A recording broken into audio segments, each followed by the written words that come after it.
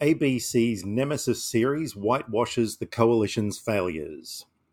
The ABC's recent miniseries, Nemesis, has failed to depict accurately the damage done to Australia's economy and social fabric by recent coalition governments, as Alan Austin reports.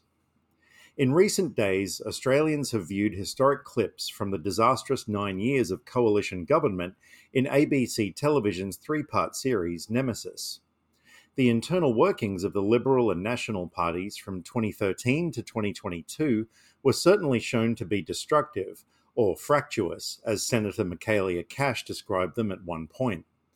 But this account failed to reveal the collapse of Australia's economy, the damage done to its defence capability, the profound loss of respect and authority globally, and thousands of needless Australian deaths. History rewritten badly. Far too much commentary came from Liberal Party MPs with high motivation to spin events favourably. Former Assistant Minister James McGrath said of ex-PM Tony Abbott, "Tony was a brilliant opposition leader. He stuck to the message and was just merciless in how he applied it and picked up a brick and went after the Labor Party." Tony was not brilliant. He was hopeless. Successful opposition leaders formulate sound alternative policies, identify positive existing programs to retain, groom a team of competent ministers, and establish relationships with state governments. Abbott did none of those. He was a wrecker, plain and simple. To its credit, the program later quoted former PM Malcolm Turnbull, observing accurately that Tony Abbott is focused on his mission, which is generally one of destruction, to defeat something, to stop something. An ABC journalist claimed of Abbott, "He's a Rhodes Scholar, a boxing champion, a monarchist, and now the new boy in the Federal Liberal Party." Abbott was never a champion at boxing. He struggled for years but never won anything significant apart from his cauliflower ears. Former Liberal backbencher Luke Simpkins asserted of Abbott, "While other people talk about Indigenous issues, he was the guy who was out there working in Indigenous communities for years and years." Also untrue. Yes, Abbott visited some remote communities. He always pocketed the extremely generous parliamentary remote living, meal and travel allowances, and frequently took a media entourage. But he never accomplished anything of benefit to the communities, as far as any Aboriginal people can recall. This furphy was partially corrected by former Minister Ken Wyatt, a Wangi and Noongar man. He recalled bitterly that, "I was on the outer in Indigenous issues and I used to hate the missionary approach in the way we did things under Tony." Turnbull's History Revised. In the second instalment, Malcolm Turnbull claimed credit falsely. "I am very proud of the achievements of my government. Snowy Hydro 2.0, big commitments on infrastructure, Trans-Pacific Partnership, trade, reinvestment in the defence forces, making sure we stood up versus other big powers, whether it be Xi Jinping's China or Donald Trump's America."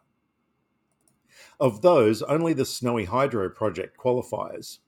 Infrastructure investment declined, trade stagnated apart from iron ore to China, the contract to buy French submarines was abandoned at the cost of multiple billions of dollars of borrowed money, and Australia's standing in the world suffered badly, as proven by former Australian allies and trade partners choosing links with China.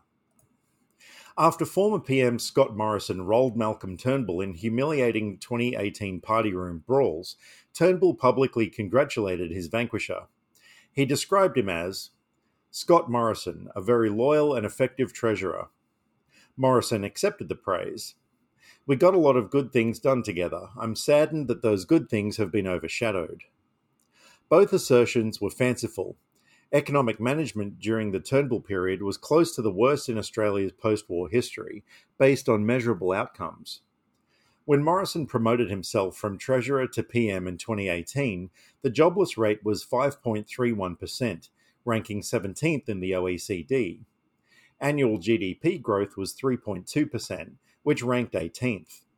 The deficit had just come in at $10.14 billion, and gross debt had surged to $532.4 billion.